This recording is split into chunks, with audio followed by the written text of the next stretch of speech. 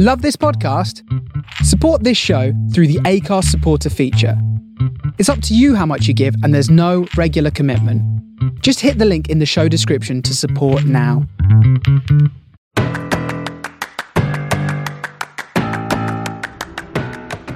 Hello and welcome to episode 13 of the From the Finney podcast with Ollie, Jimmy, me, Jake, and there's also a podcast debut with George Hodgson, the P&E reporter at Lancs Live, joins us. In this episode, we'll discuss the home defeat against Birmingham, people calling for the manager's head. We've got a Neil Mellor voice note and also our monthly review section before finishing by looking ahead to Reading on Wednesday. Enjoy!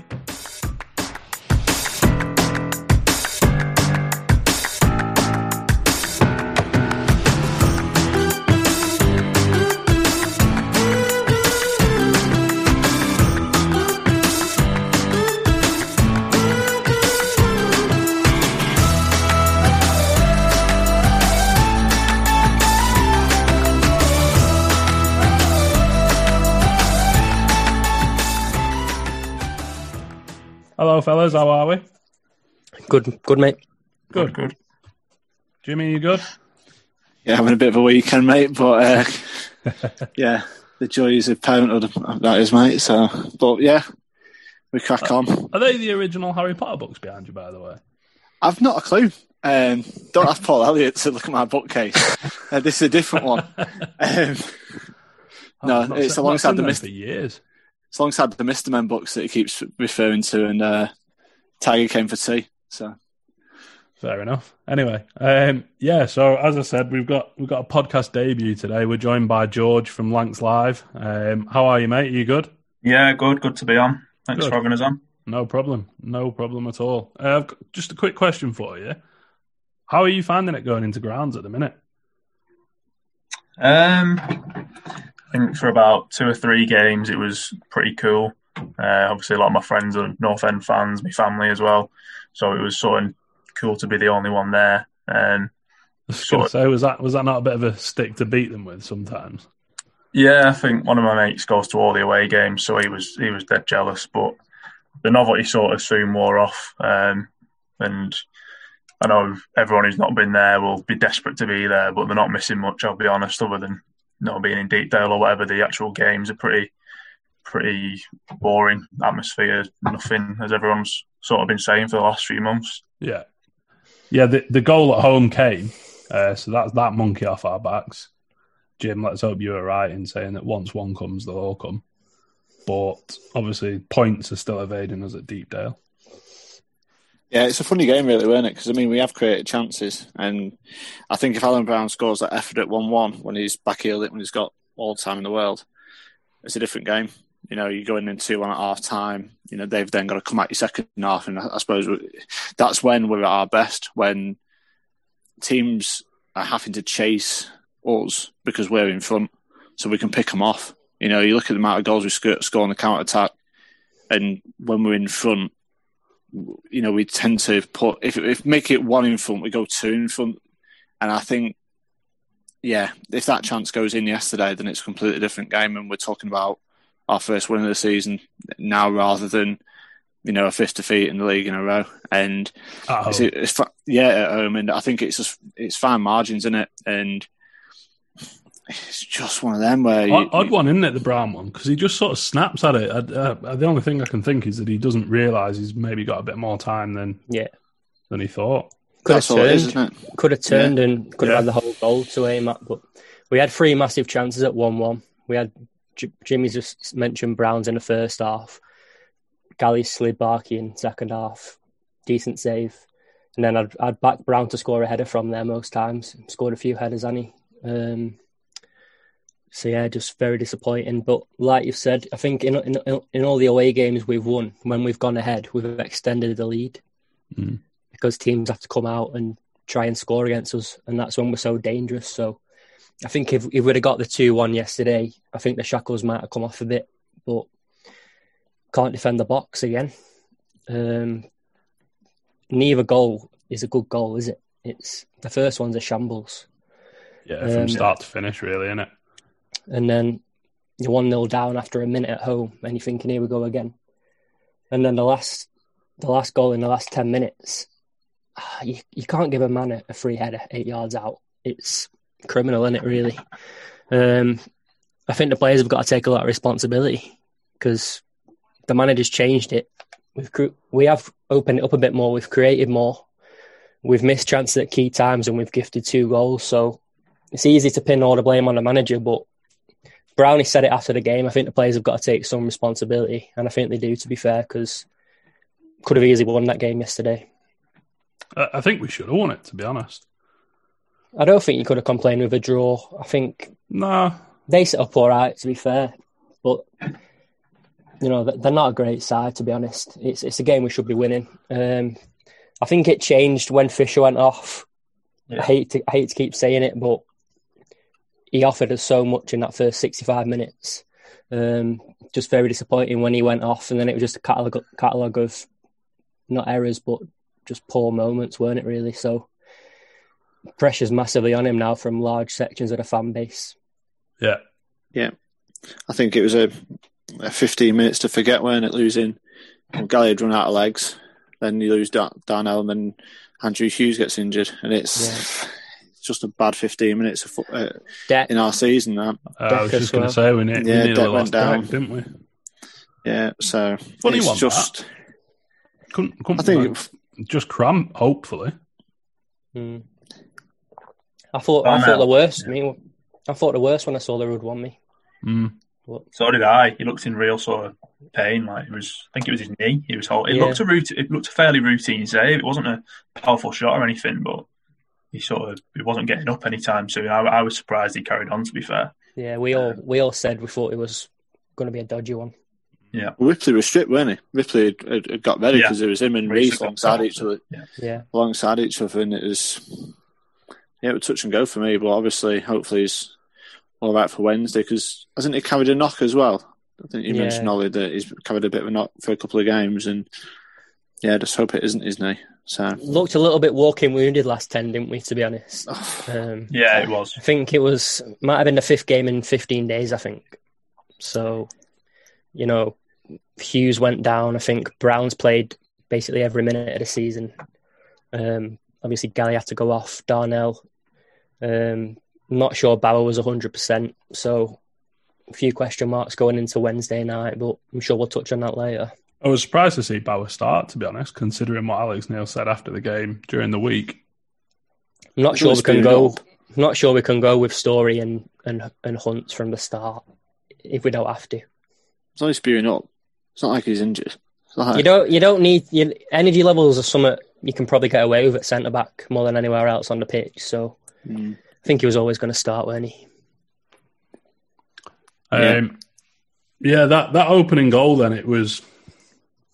I mean, it started from, I think, because I wasn't actually watching.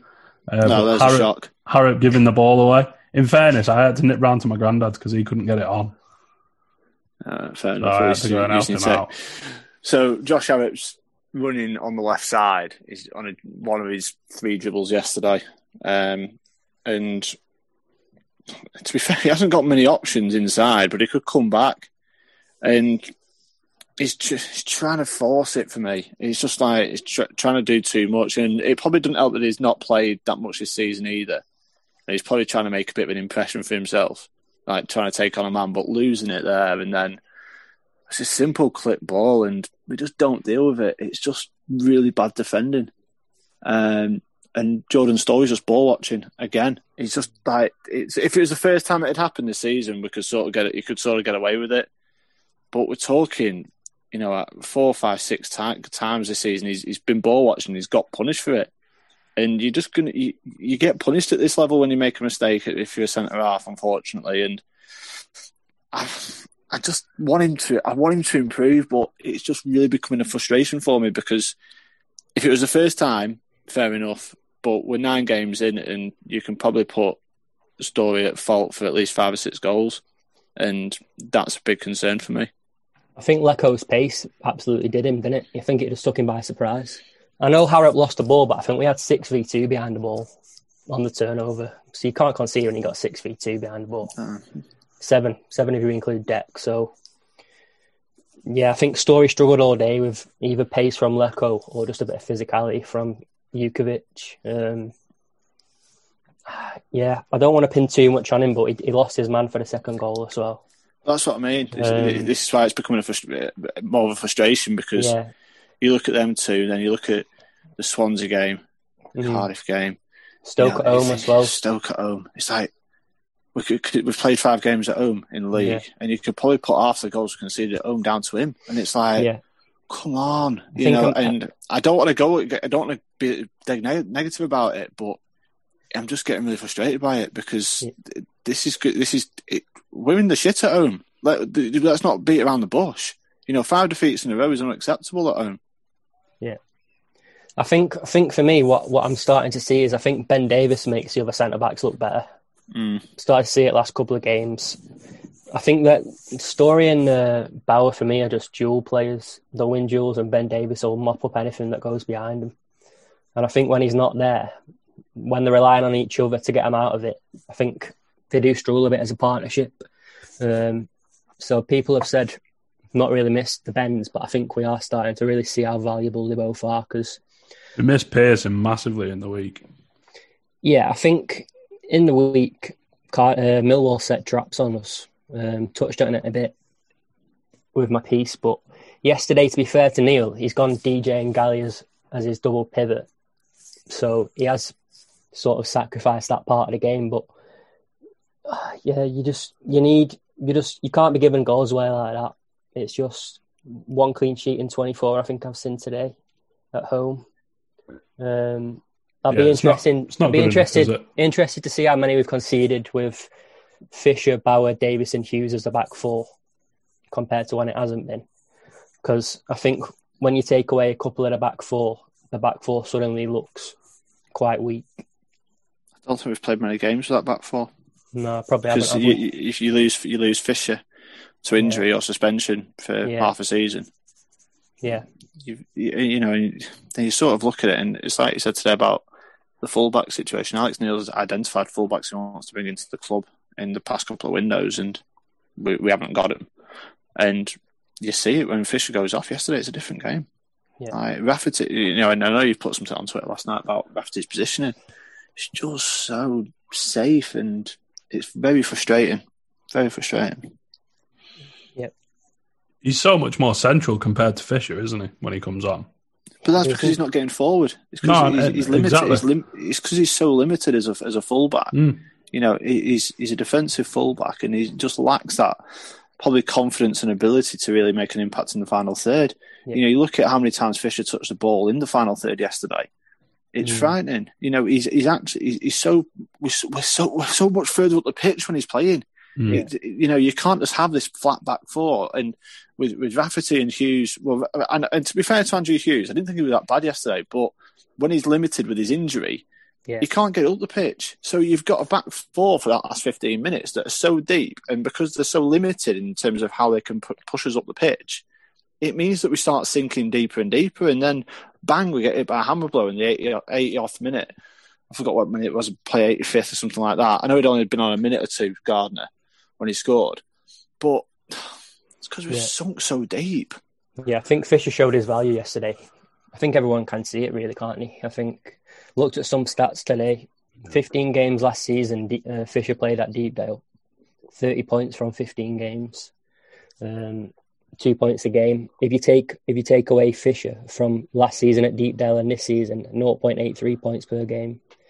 So it's frightening. You go from top 6 to relegation side with and without him. And I think if you look at the long balls, he completed 6 out of 10 long balls yesterday, because they're not just percentage passes into the channels. He fires them in and he gets us up the pitch.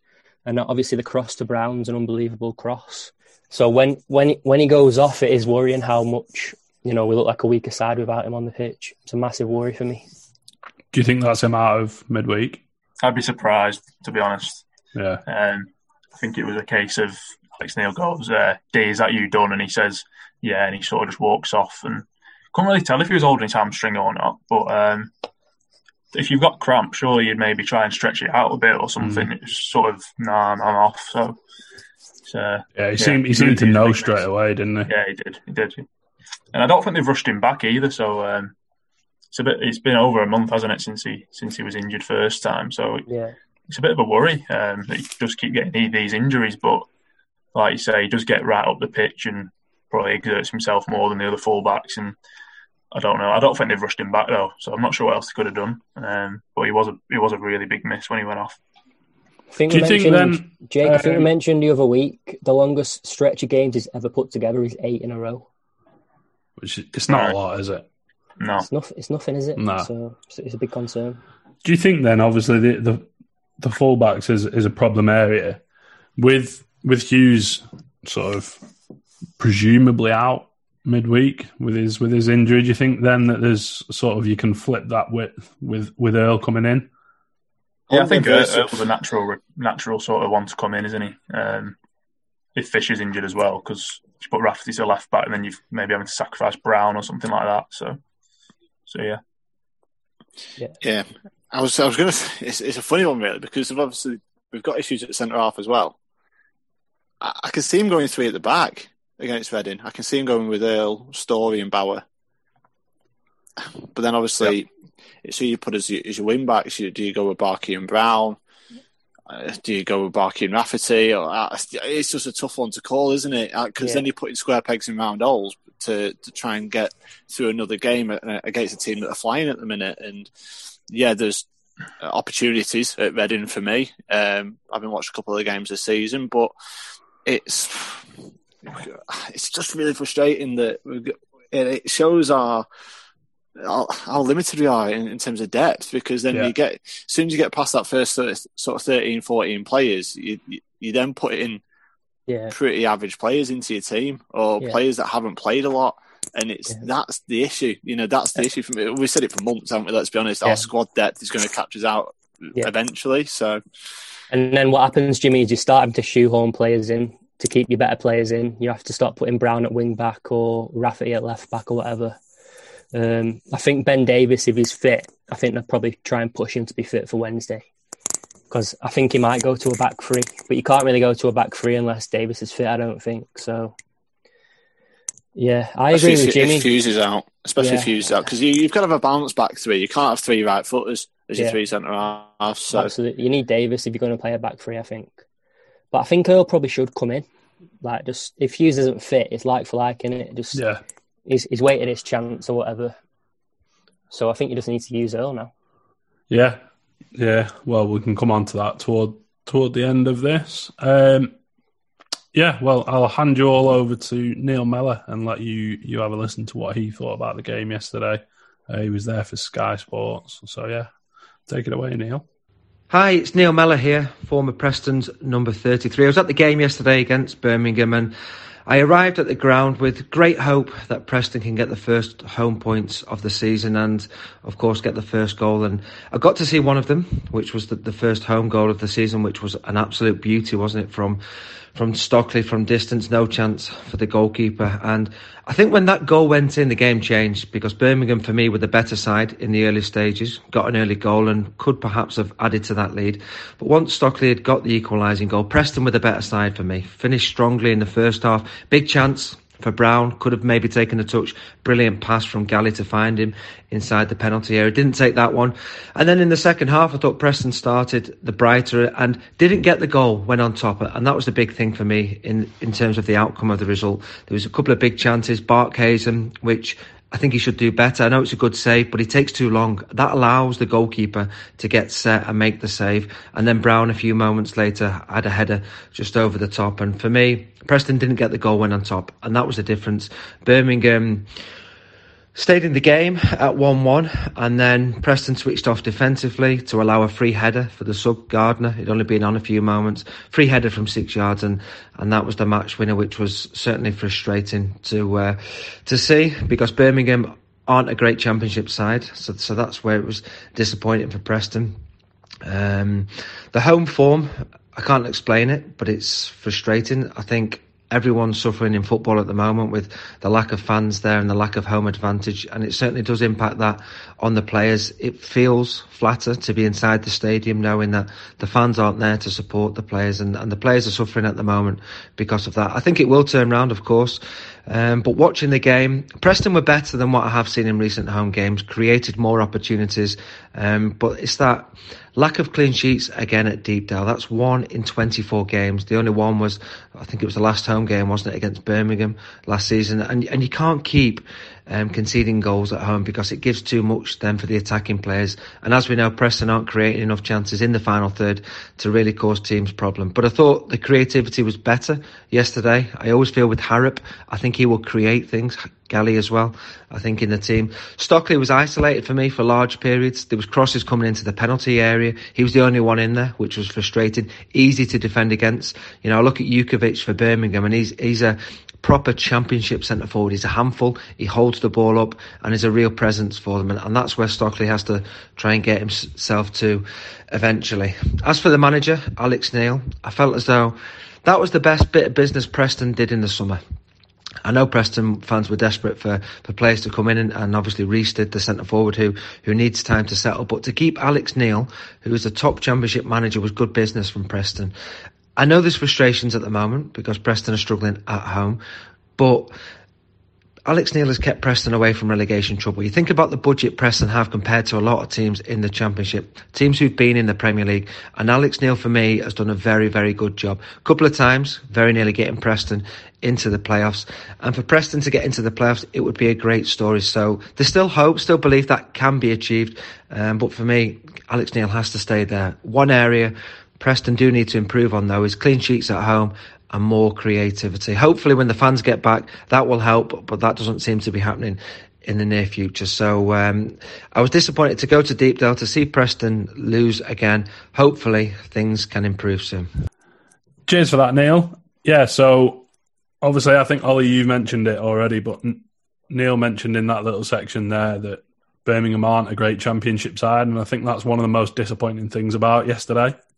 Yeah, someone asked me not to start the podcast today by giving credit to the other team. But if you look at the other teams who've come to Deepdale, Swansea, Stoke, Cardiff and Millwall, I think they are all decent sides. And people forget that there are 2 teams on the pitch. It's not just 11 men trying to score into an open goal. But I didn't think Birmingham were a good side. Like Neil Mellor said, pretty stodgy, defensive, negative side, I think. And that's probably the first game that I would really expect us to win comfortably at home yesterday.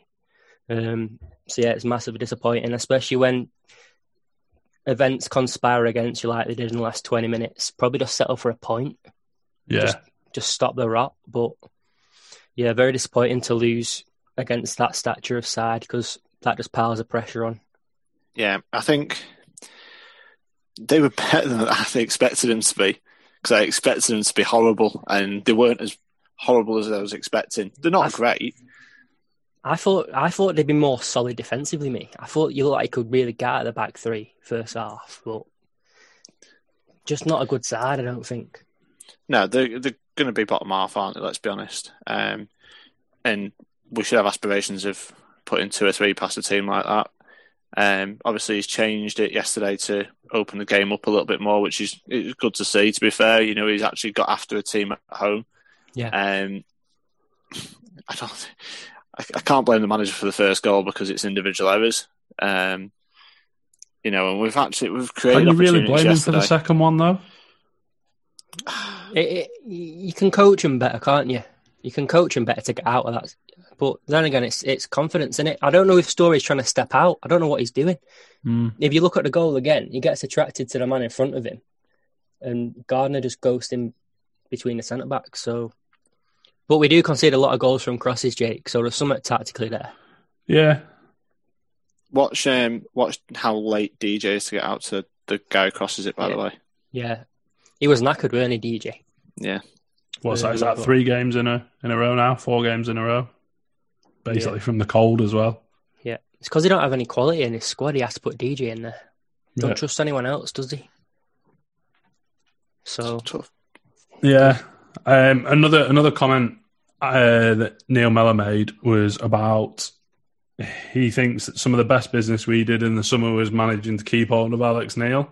Obviously, after yesterday's game, there's been, I'm not going to say a lot, but there's been sections of the fan base on social media, and I presume on the forum as well, because that's normally somewhere that it happens, but I haven't been on there myself to have a look.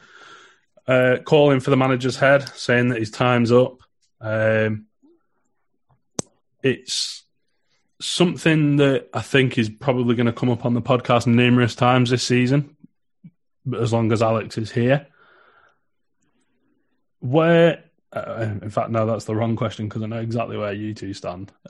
George, I'm assuming that you stand in the same camp as well, and are an Alex Neil in man.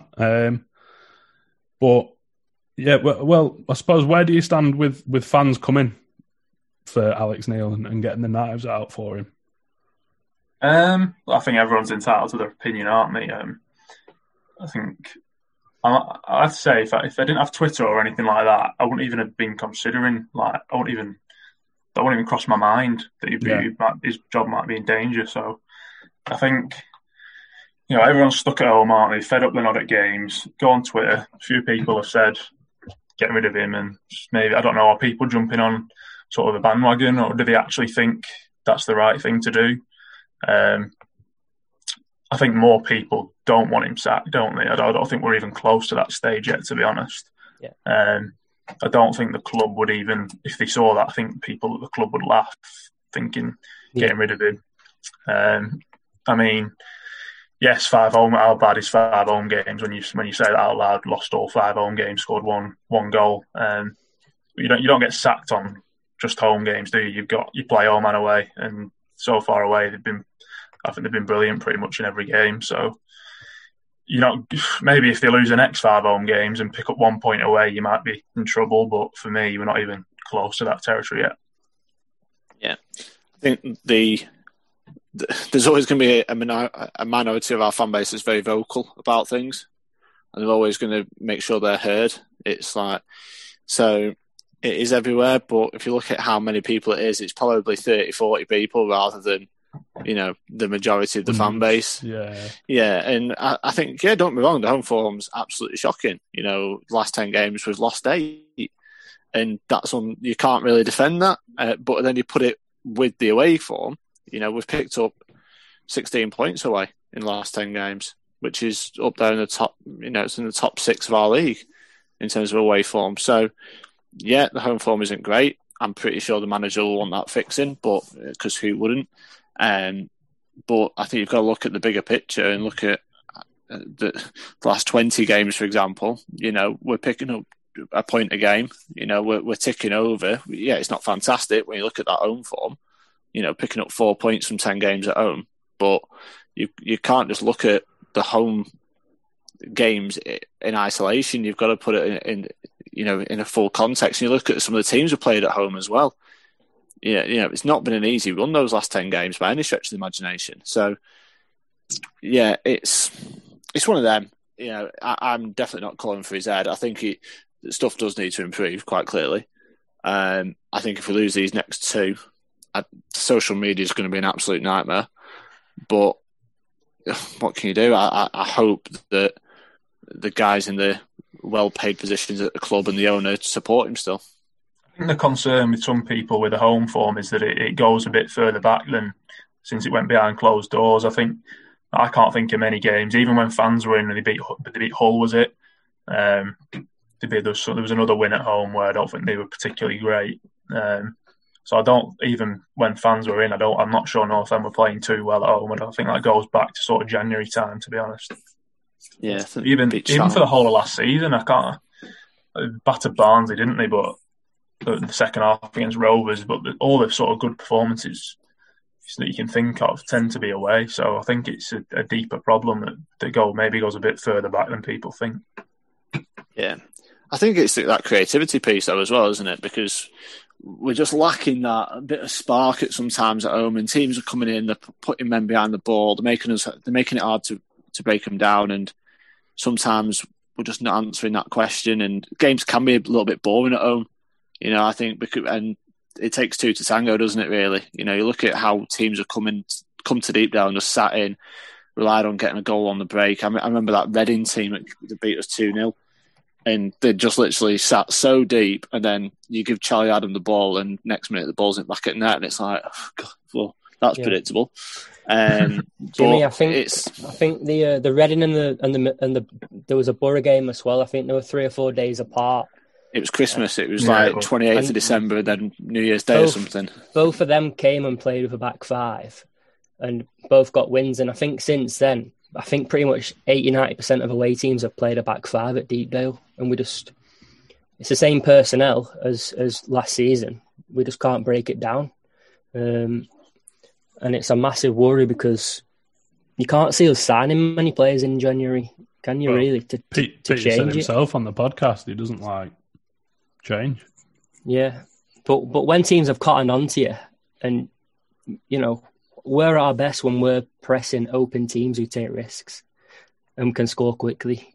Teams just aren't doing that at Deepdale. Can't remember the last time a team came and opened the pitch up properly at Deepdale.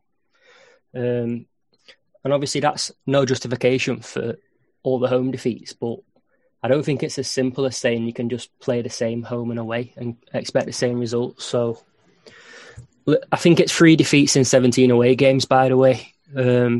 So I've seen people saying the away form can't continue. There's 2 things you can say to that. You can say it's 3 defeats in 17. 2 of those defeats coming at West Brom and Fulham, who are now in the Prem. The other at Brentford, who were a very good side last season. Or you can say the home form isn't going to be as bad as it is continuing. So yeah, there's a flip side to every coin, isn't there? I think it's never as bad as people think it is, and it's probably never as good as people think it is. So probably is somewhere in between. Like we aren't going to win every away game. We're not going to lose every home game. And people saying he's not changed it. He's gone 3-5-2 against Stoke with wingers at wing back. Barkley sent off after 20 minutes. He's gone 4-4-2 in some spells. DJ and Gally deeper yesterday. He's tried Stockley up front, Reece up front, Maguire up front. Like Match Huddersfield up away from home as well. Yeah, I don't know how much more he can change it. Like he can go 4-4-2, obviously, but how do you go 4-4-2 and not be a massive risk on transition against 3 at the back? So, yeah. Why do you think there's such a myth amongst some fans that not a myth, but such an outcry from some fans wanting 4-4-2 and sort of acting like that'll be the answer to all our problems? Because they live in the Stone Age. Fair enough. That's that one done. No, it's Mike Bassett, isn't it? It's Mike Bassett tactics. It's like it's like the year 2000, and teams play 4-4-2, and you give it your wingers, or you give it your fullbacks, and you've got 2 big centre midfielders in a team like Sean Gregan. I'm not being funny. Football's moved on. It's 20 years ago that. 20 years. It's a long time. Ollie was still bloody in nappies. You know what I mean? Right. Jimmy, if you play 4-4-2, you need wingers, which we don't have, or you need fullbacks who are going to bomb on and offer you width, and we don't have them either. So we've got 2 League One fullbacks, right? And that offers nothing going forward, and all of a sudden we're thinking, oh, that's right, we'll go 4-4-2 with wingers. We don't have him. Yeah. We don't have the personnel to play 4-4-2. Yeah. So we need to just take a bit of a reality check, really, on terms of that. I did something today in terms of research, by the way, about lockdown. So, obviously, lockdown's played a massive part for us, for me. We've got the same points per game as Blackburn Rovers, and you don't see any of them calling for Tony Mowbray's head, right? They think they're going to get promoted. They've got the Ballon d'Or winner in Tyrese Dolan sitting on the bench, and no one's calling for his head. They've got the same amount of points as us in the last 18 games. So, I look at the other teams that are around us.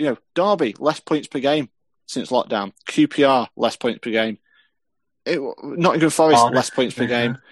Cardiff have got a few more than us per game because they had that massive run towards the end of last season.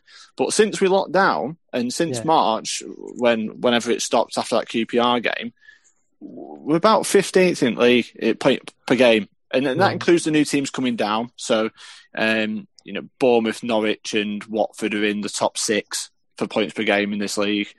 And then you've got Rotherham, Coventry and Wickham, unsurprisingly, in the bottom 5.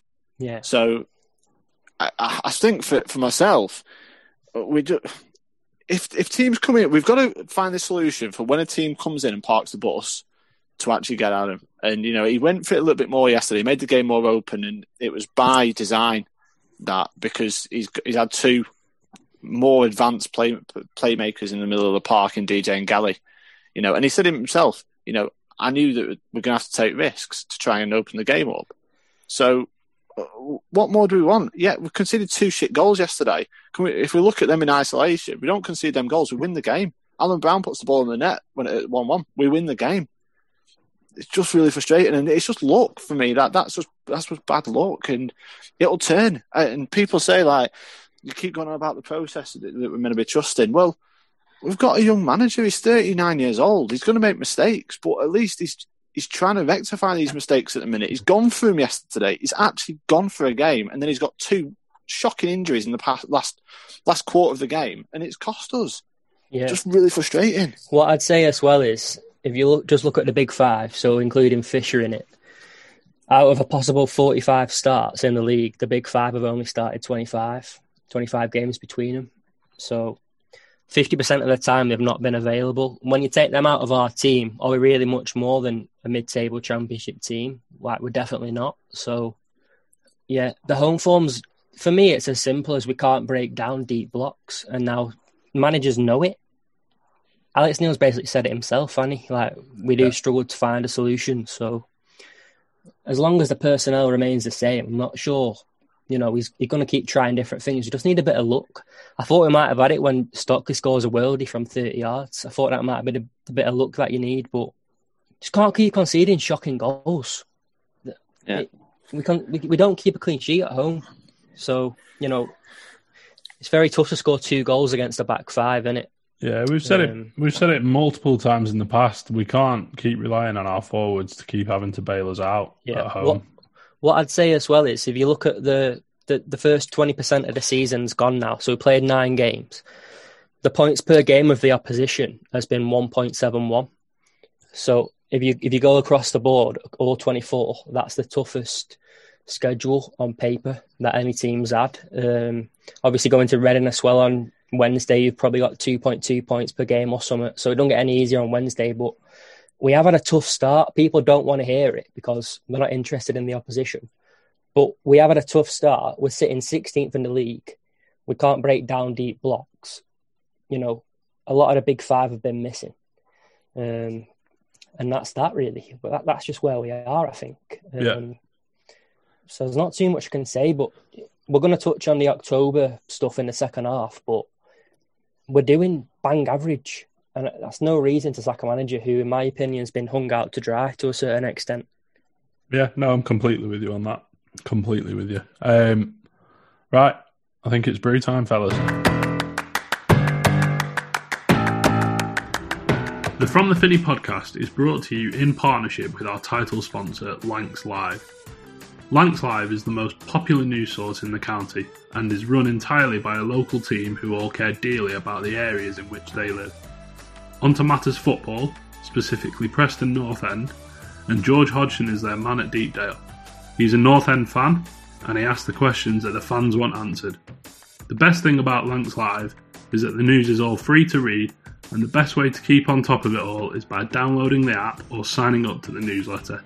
Head on over to lancs.live and sign up today. To stay up to date with all the latest news coming from Deepdale, follow their dedicated Twitter account, @PNELive. And now, back to the podcast.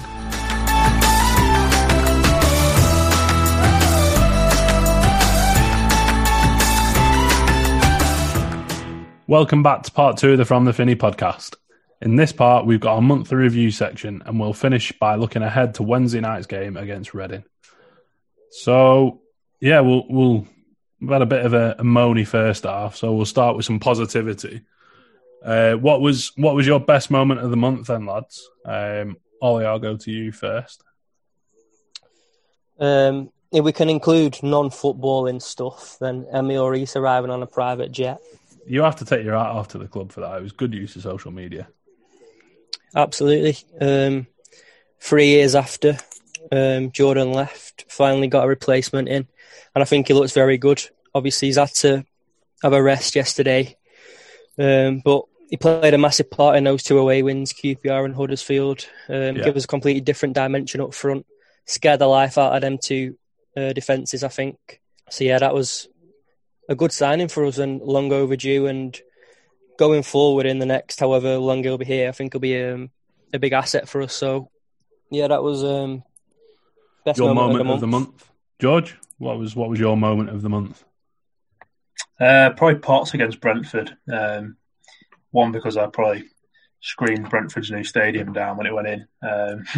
Secondly, just Brentford. I think it might have been a second goal when they huddled Brentford together, and I thought that were great. I love that. It was they were really sort of rocked, and they were really panicking, and then 30 seconds later, Potts goes and lashes that one in. So it was just unbelievable, weren't it? I mean, I think it's 18 minutes from goal 1 to goal 4, but I'm not sure what goal 1 to goal 3 was, but all happened so quickly and never saw it happening, to be honest. At half time, couldn't see us doing something like that. I didn't think we had it in us. So yeah, that was a good moment.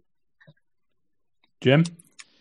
I think for me it was putting them 3 away wins in a row together for the first time since 2019. When we went on that magical run of winning 6 away games on the bounce. I think it's that little bit of momentum away from home that we need, because obviously the home form's lacking. So actually putting a bit of a run together when our away form last season was a bit shit at times, let's be fair. Yeah. It wasn't great. I think that really puts us in good stead for the month ahead, hopefully. Yeah. I think for me, it was Brentford away, just the whole thing, just a good day. Like you said, George, it was just something that you couldn't really see happening at half-time, and then 18-minute spell and you're winning 4-2, and obviously finish the game winning 4-2. It's, what more can you ask for, really? Ollie, worst moment of the month? Gary Gardner's header yesterday for me. Just extremely deflating, because I didn't think we'd lose the game. Even at 1-1 when Hughes went down, I didn't really think we'd lose the game. So to concede so late on, and then the shitstorm that's come after it on Twitter, I think that takes the biscuit for me. Yeah, it was... Yeah. I don't really just a know. bad moment, weren't it? It wasn't pleasant, really. And just a bit of a shit night, to be honest. But hey-ho. George? Yeah, I have to agree with that. I mean, Cardiff was disappointing, so was Millwall, but you knew they were going to be tough games, and like the lads have already said, I at half-time on Saturday, I thought the game was just there for us to go and win, and I thought we would do. The chances came along, and then just from Fisher going off, it was like a sort of building falling down. He goes off. Rudd looks like he's going to be possibly out for months. Thankfully, he isn't. Hughes then can't walk, playing with a back 3, and then you just sort of came to my mind. Just don't lose this. Like, you probably, if it had gone normal the second half, you deserve to win it, but don't lose it, because 5 is going to make it 5 unbeaten, and it's just going to get more negative from there. And then the header goes in, Neil boots his water bottle, and it's just a rubbish result, wasn't it? Yeah. It's really sort of poor result. No other way to sort of climb over. Can't be dressed up, really, can it? No. Jim? Last 20 minutes yesterday. Not the whole game, because can't say the whole game was poor. But last 20 minutes, horrible. When that goal goes in, it's just didn't deserve it. That's the issue. So yeah. Well, I had McGree's opener for Birmingham yesterday. I thought it was just a comedy of errors from start to finish. But in all honesty, the whole thing, the whole day, just not good. And like you said, compounded by that last 20 minutes and Gary Gardner's goal. Make it 2-1, mate. Make it 2-1. We're having a completely different podcast now. 100%. Or Barkley's chance. So I don't think the whole game was poor, because as soon as we equalised, we were the better team. No, just the whole day. In all honesty, it was wet as well, wasn't it? It doesn't help. Yeah, still wet now. Wait a minute, it's horrible. Game of the month, Ollie. Got to be the Brentford game for me. I just thought I was really excited going into it, because got a lot of respect for how Brentford play football. Love Ivan Toney, love Thomas Frank, love Josh Da Silva. Great bit of movement for their 2 goals. Clinical. And then we didn't really change much tactically. I think Jensen went off for them, and I think it sort of changed the game. Or was it Norgard? I think it might have been Norgard went off. Yeah, Jensen came on, didn't he? Jensen came on, yeah. That changed the game, and then 4 goals in the second half. Cracking game, I thought it was. Just a high-quality game of Championship football, I think. Best game probably of the month for me. Fair enough. George? Yeah, I don't think you can disagree with that, really. I mean, Huddersfield and QPR are very good results. I thought QPR, this was sort of a job done kind of night, 2 penalties without being spectacular. And then if there wasn't the Brentford game, Huddersfield was a great game for a neutral. It was the second half was brilliant. The way Huddersfield sort of went about it and through the kitchen sink, sort of forgot defending, just sort of went for it. And how we didn't kill them off actually in that second half, I'm not quite sure. But there was one time where we had sort of 5 running in the box unmarked. There was literally no defenders anywhere. Maybe one. We didn't score, but no, Brentford was the best game last month. It was unbelievable, really. Couldn't see it happening. Obviously it's been a while since we beat them, hasn't it? Isn't it? So makes it that extra bit special. Yeah, Jim. I don't think you can look past the Brentford game, can you? But like George just mentioned, then honourable mentions for Huddersfield. First win there in 20 odd years. Nearly 30 years, in 1992. QPR as well. I thought it was a complete performance from us. Solid defensively. Clean sheet. Return of DJ. First start for Emil Rees. It was just one of those nights where everything sort of went to plan. And the 2 penalties that we got were more than deserved. And until they've hit the post in the 94th minute, they've not really looked like threatening. Dex made a good save in the first half. So yeah, I'll go with Brentford, but I think the other 2 away games as well, you've got to give enormous credit to North End for. Yeah, for me, it was Huddersfield. Obviously, you've all mentioned Brentford. Jim, you've just touched on QPR as well, but I thought just Huddersfield on the whole had everything really. And like you said, George, how we didn't sort of pick them off and it didn't sort of finish maybe 4-1 or maybe even 5-1. They had a good chance, to be fair, at the end. They hit the post, didn't they? Pippa hitting the post. I was going to say, it could have ended 2-2 quite easily, couldn't it, really? Definitely. Yeah. Definitely. Just an exciting game, really. Yeah, it was. It finished and I felt like I'd been playing. Yeah. Up and down off my seat, jumping up and down and shouting at the TV. It's probably the most animated I've been since lockdown, as far as football's concerned. On that, Jake, you've got to look at what Huddersfield did as well, because they went for it as well. So it wasn't just, it was 2 teams. It was like 2 heavyweight boxes really going. That's what I'm saying. Just as a complete package, I thought it had everything. Yeah, and there's not a lot of teams that will do that to us this year. You look at the 46 games we're going to play. I'd probably say less than half a dozen are going to be like that. Yeah. Ollie, goal of the month. Tree. No contest, is there really? Not really, no. Thought there's some decent goals. I think Sinclair took his second goal really well at Brentford. George has mentioned Potts' goal. Decent goal. But yeah, unbelievable strike. I'm going to assume that Jimmy and George, you've both got Stockley as well. Yeah. I don't think anyone will dispute that, will they? I think Browns was a good finish at Huddersfield as well with his back to goal, but yeah, can't really beat a 30-yard volley into the top corner, can you? And I think the fact it was Stockley, I know he's not completely useless with his feet. He is quite a nifty player, and if you get it into him at times, but I mean, it was more amazement really for me when it hit the top corner. Bit of relief as well. It was an unbelievable goal, really. I mean, he'd probably never do it again, really. No. And it's a shame it didn't count for anything, to be honest. I thought it was a weird one because I thought the ref was going to give a foul me. Like, it was I was weird. convinced. It all seemed to kind of stop. The game seemed to stop, didn't it? Yeah, it was weird. I thought he was kicking the ball away. Yeah, I did. Well, you look at the replay, you look at Etheridge, and he's sort of like, do I try and save it? Do I not? What's going on? Yeah, I'm not sure. I've just put here Stockley, although I'm not sure if he actually meant it. Because I'm not. I think he's kicking ball away. He's managed to pick that top in.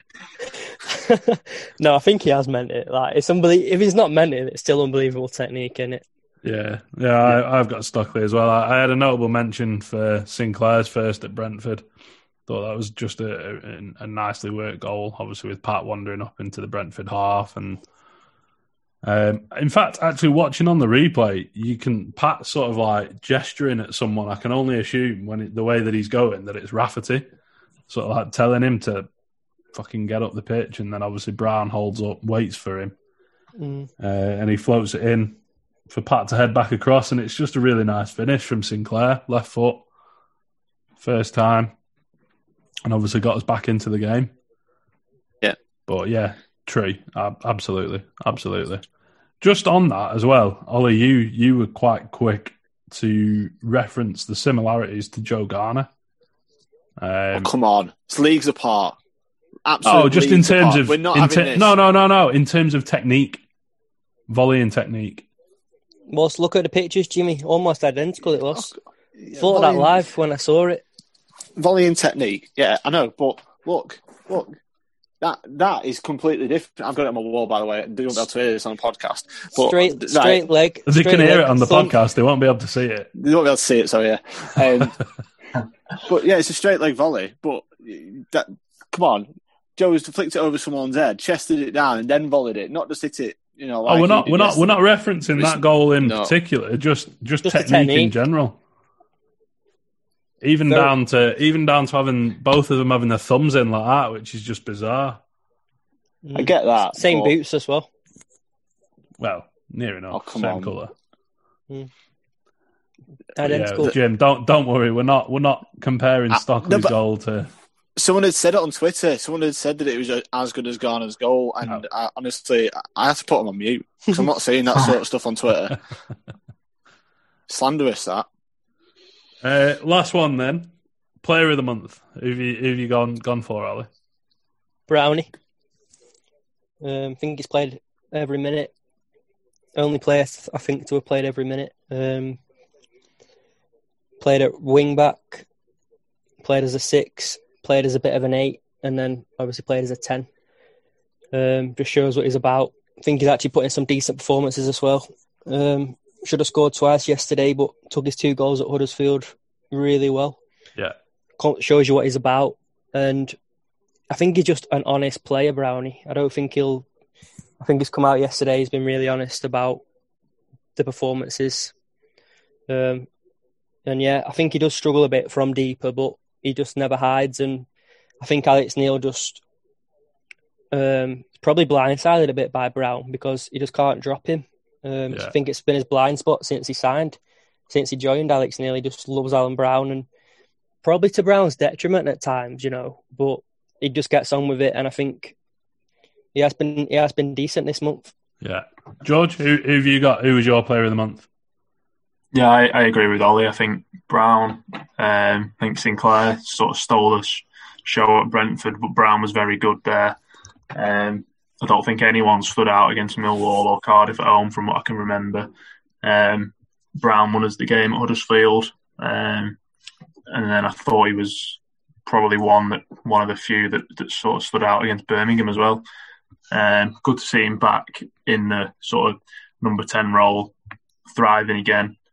I think he's gone with Brown yesterday instead of Johnson up there, and sort of reflection of Brown's performances recently.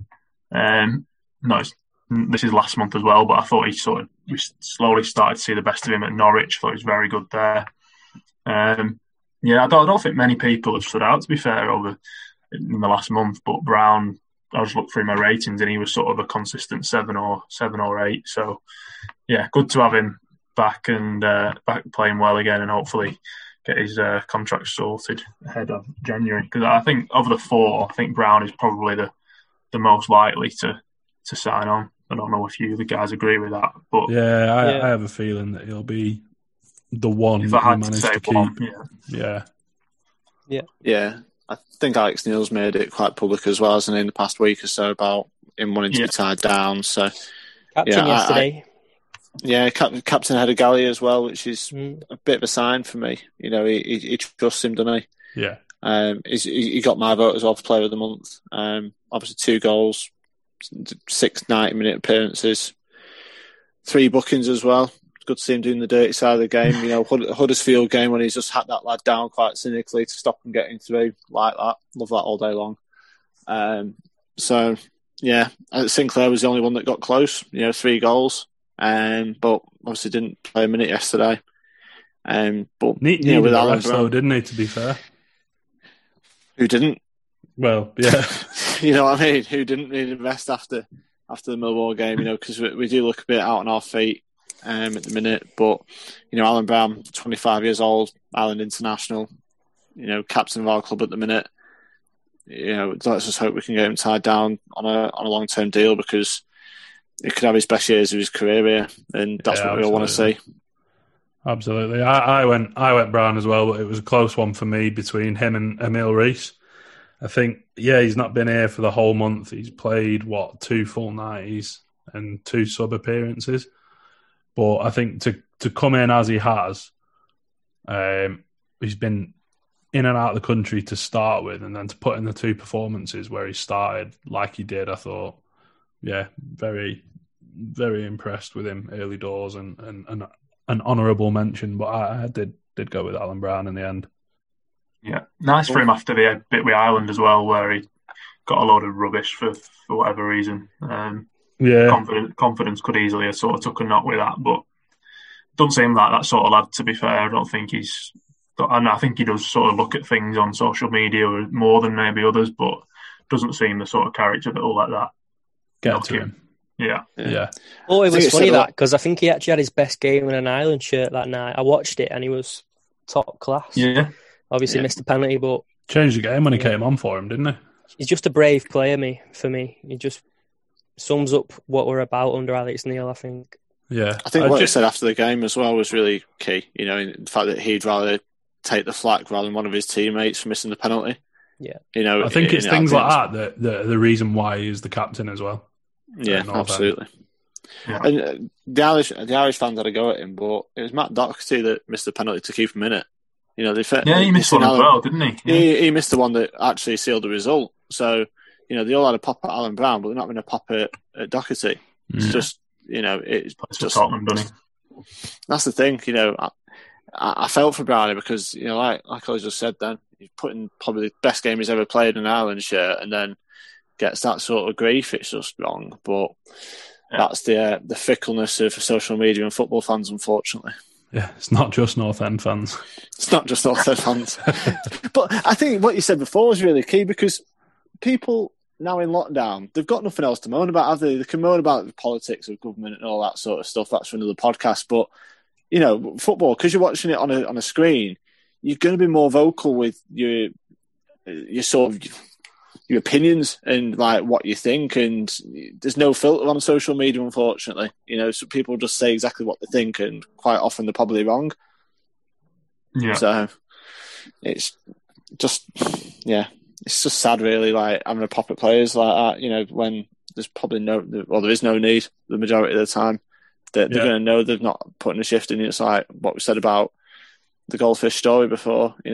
Forgetful. It's just. There's probably no need for me to call him a goldfish, but it's one of them things where you can have an opinion, aren't you? So everyone's got one. Yeah. What's the saying? Opinions are like arseholes. Everyone's got one, but no one wants to hear it all the time. See it all the time, whatever it is. Yeah. Anyway, moving on from arseholes and on to Reading. Ollie, I know you've got quite a bit for this, so I'll let you take it away. 24th in the league for shots, Reading.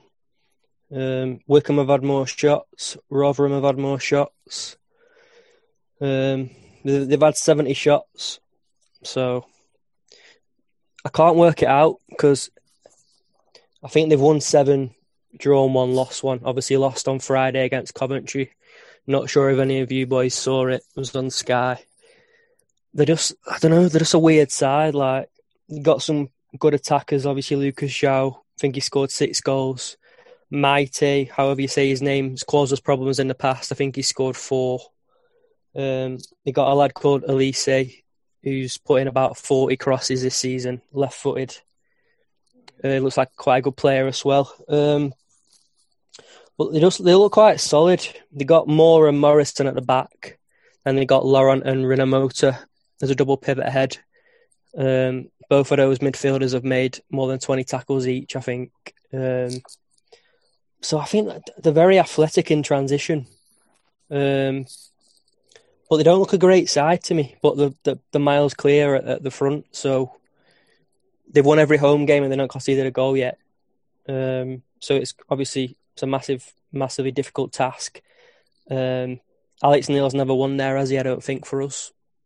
No, normally it's come after an international break as well. Well, recently it has. Yeah, they got Ajaria, who's missed the last couple, and Jonathan Swift, who's a good player as well. Omar Richards getting a lot of good reviews at left back. So, and I think they got the best keeper in the league, by the way, Rafael in net. I think he's a very decent all-round goalkeeper. So it'll be tough to break them down, I think. But yeah, away form's very good, and we are a decent side. But for me, the only concern is, I think it's probably the 6th game in 18, 19 days or something like that. And I think walking wounded last 10 against Birmingham. So I'm not sure what he's going to do with his squad. But it's a winnable game for me. Even though, obviously, the miles ahead, I think they're 4 points ahead of Swansea. It's a winnable game. Yeah, I think, for them to be top of the league with 2 18-year-olds on the side deserves a lot of credit. In terms of Elise and then Estevez, the right back. Yeah. Looks very good by the way. He's on loan, isn't he, from, is it Porto or Benfica? He's on loan from one of the big... it's Porto. Yeah. So, yeah, they deserve a lot of credit. Obviously, they changed the manager in the summer. I'm not even going to try and pronounce his name because, you know me, I'm not great with pronunciations at the best of times. Go on. Paunovic? Yeah, that's what I've heard. Yeah, that's pretty much what I heard. I'll take that all day long. I'll take what you can get, pal. Absolutely. But, obviously it's made a big difference to their style of play. Someone said they're ruthlessly efficient in terms of, so when they're actually having a shot on goal, they're making it count. They're massively outperforming XG at this moment in time. But they've got a good squad. You look through their squad on paper and it's decent. For them to have the four forwards of Sonny Aluko, Sam Baldock, Lucas João, and then it's George Puskas that scored 12 goals last season for them, which is more than any of our strikers. Says quite a bit. Yeah. Obviously, Sonny Aluko went out to China for a team that's linked to the owners, from what I heard on Price of Football, for a massive loan fee, conveniently, to get around FFP. So it's interesting to see him back in the team now as well. Been around the block a bit as well, hasn't he? Yeah, 31. Not exactly a prolific goal scorer, but he's decent player, experienced at this level, isn't he? Yeah. So I think it'll be a good game because they're going to attack. They're going to go after. They're going to go after the game. So it's one of those games where I look at it on paper and thinking, this is a chance. I know they're top of the league. I know they've got twice as many points as us at this moment in time, but it's a chance for us. This you don't look at the game and think, oh, we could get pasted here. We're playing top of the league, do you? I think we could easily get pasted, me. Oh. What a poorly timed comment. No, I just think I'm just worried about this one because they're so dangerous in attacking transitions. And I think it's two sides who, if you make the game open, they're probably going to be a lot more clinical, like Jimmy says. They've overperformed their XG. But a big reason that you can do that is if you've got clinical strikers who score. I think Lucas João scored 6 goals from 9 shots on target or something like that. But yeah. You could say it's unsustainable, but it is very efficient. So I just worry about us going into this one with just the energy thing, the energy piece for me. I don't know how you feel about it, George, but I just think we might just want the international break now rather than these next 2 games. Yeah, I think the team will be interesting because I don't think anyone really knows what it's going to be. Yeah, I don't know where the 2 Bens are, I'll be honest. The last week he's sort of been saying, yeah, they're not far away. They're in contention. I haven't seen them at any games, never mind on pitch, not even seen them at stand or anything. So on the opposite side at Deepdale, to be fair, so they might be there watching, but your guess is as good as mine to me if they're going to come back in or not. I think it'd be a massive boost if both of them were to come back in, because I think if we've, like you said before, last few games slowly started to see how valuable they can be, Davis especially. Didn't you say last week that one of the Bens was due to be back out on the grass or something in a press conference? Yeah, it was one of the Bens, he said. He wouldn't say which one, but that was before Millwall. But neither have obviously been on the bench on Saturday, so bit of a strange one. I'm not too sure. I know there's a bit of talk that Pearson might be out for a while. If that is the case, I'm not sure why they wouldn't come out and just say that, because no point keeping everybody in the lurch, but I have to see. I think Davis might be the one. Has in the past, has he? Never really put a timeline on anything like injuries-wise in the past. No, to be fair, I mean, it took a week to find out what Davis's supposedly not was. I mean, he said it's his ankle. So I think there was a bit of talk he was playing with an injury for a while anyway, wasn't there? So not sure how true that was, but yeah, Reading I think will be a tough game. I think Andy from the BBC, I said on Saturday, how were Reading the other night, and he said they had 4 shots on target and scored them all. So yeah, I think Zhao has always been a good player, to be fair. I've always sort of liked him. He obviously paid a lot for him, didn't he? But yeah, I think he's a pretty top striker, to be fair. They've got 6 players that have started every game for them this season. So they're quite consistent with their team lineup. And then obviously you've got Michael Elise, who's started 8 of the 9 games. Lucas Zhao started 7 of the 9 games. So Alex Neil probably knows what to expect on Wednesday. He'll have studied them in depth, as he always does with every opposition, so I'm pretty sure he'll have a plan in place. I think where Reading might struggle this season is when they're having to use their squad players rather than their first 11.